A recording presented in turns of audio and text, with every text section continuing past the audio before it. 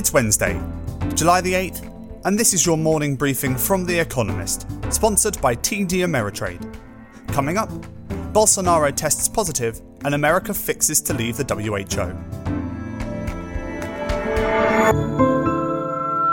First, the world in brief. Jair Bolsonaro, Brazil's president, said he had tested positive for the coronavirus. He has consistently played down the risks of the virus and clashed with regional governors who maintained local lockdowns, which he says damaged the economy. Mr. Bolsonaro says he was tested after mild symptoms, a cough and a low fever, and is perfectly well. President Donald Trump gave formal notice to the World Health Organization of America's withdrawal, a decision he announced in May. Mr. Trump thinks the WHO is too cozy with China and sometimes blames it for the pandemic. The withdrawal is scheduled to happen in exactly 1 year. However, Joe Biden, currently favoured to win the presidency in November, is against it.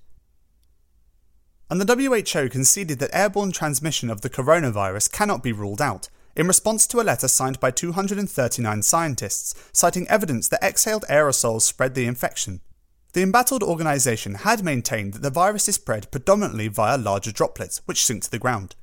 Changing that view will have implications for social distancing guidelines. Melbourne, Australia's second largest city, will reinstate lockdown measures from midnight on Wednesday for 6 weeks. On Monday, 191 new COVID-19 cases were identified in the state of Victoria, after it lifted many restrictions in June. People in its capital will be allowed to leave their homes only to buy necessities, exercise and go to work if they cannot do so remotely. The European Commission lowered its economic growth forecasts for the EU as coronavirus-induced lockdowns continued for longer than expected. It reckons GDP will fall by 8.3% this year and rise by 5.8% next year, down from its forecasts in May of -7.4% and 6.1%. The forecasts, however, are contingent on a further easing of lockdowns and on avoiding a second wave of infections. Samsung Electronics reported preliminary profits of 8.1 trillion won, $6.8 billion for the second quarter of the year, 23% higher than for the period a year earlier. Strong sales in the South Korean company's chip division, driven by employees working from home on personal computers during the pandemic, together with one-off gains from its screens and monitors business, offset weak demand for smartphones and televisions. And Luis Abinader, a businessman who has never before held high office, gained an assailable lead in the Dominican Republic's presidential election, bringing to an end 16 years of rule by the centre-left Dominican Liberation Party. Of Caribbean countries, it is one of the hardest hit by the coronavirus. The election was originally due to take place in May.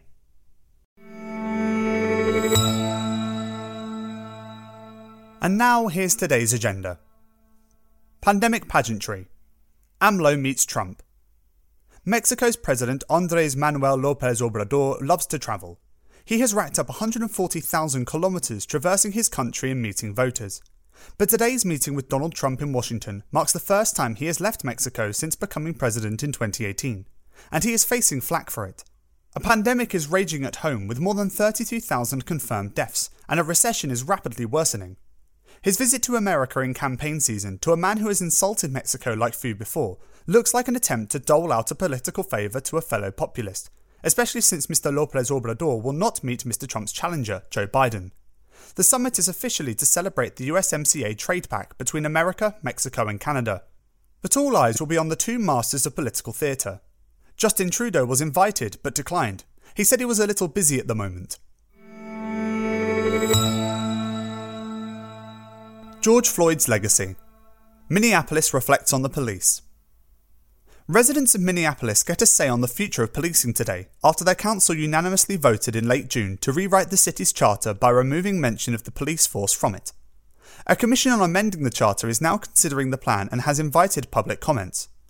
After the murder of George Floyd, an African American who was killed by a policeman kneeling on his neck in May, protesters had demanded the police be defunded or replaced. On June 26th, the council voted to create a community safety department in place of the police. It would include many unarmed staff such as specialists in mental health and fewer armed ones.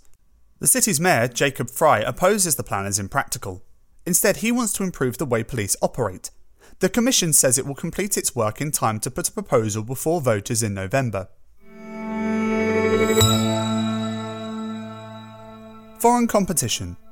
The WTO seeks a new leader. Today is the deadline to nominate the next Director General of the World Trade Organization, WTO. The roster of candidates already looks impressive. Ngozi Okonjo-Iweala of Nigeria is a political heavyweight, and the others, including Jesus Seade of Mexico, have decades of experience between them. The process will reflect the state of the trading system more generally. Candidates will make grand pledges to mediate between America and China or help the WTO write new trade rules. But the reality is that the organisation can only move as far as its members want, and often that is not very far at all. Correspondingly, a successful candidate will not be the one who can inspire members to rally behind their positive agenda, but rather the one who offends them the least. And finally, expectations are set so low that if they can agree on anyone, it will be hailed as a triumph. Here comes the sun. Britain's non-budget budget.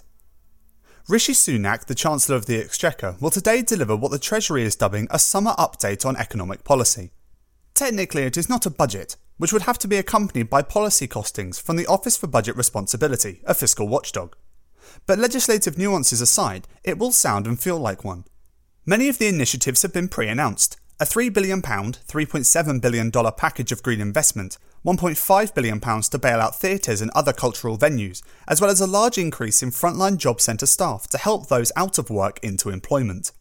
The government's economic strategy is moving from trying to preserve the economy via cheap loans and furlough schemes to giving growth a boost through more targeted fiscal expansion. The centrepiece of today's speech will be support for the hard-hit retail and hospitality sectors, either through a reduction in value-added tax or a voucher scheme for consumers.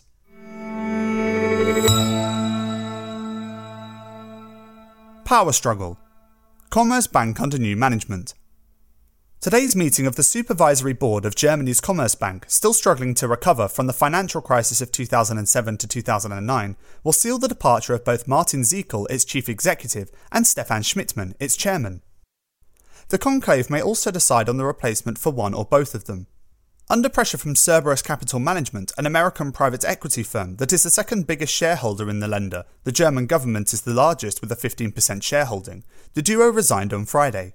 In a letter last month, Cerberus slammed Mr. Ziekel's restructuring plan and demanded 2 seats on the bank's supervisory board. The strongest internal contenders for Mr. Ziekel's job are Roland Buckhout, head of corporate client, and Bettina Orlop, the chief financial officer, but the board may look outside. Whoever is chosen will have a tough job. The latest restructuring plan reportedly involves up to 10,000 job cuts. Finally, here's the quote of the day from Jean de La Fontaine, who was born on this day in 1621. People must help one another. It is nature's law. That's it from the Economist morning briefing, available every weekday and on Saturdays. You can hear interviews and analysis from our journalists, including our current affairs podcast, The Intelligence, by searching for The Economist on your podcast app or asking your smart speaker to play the latest Economist radio podcast.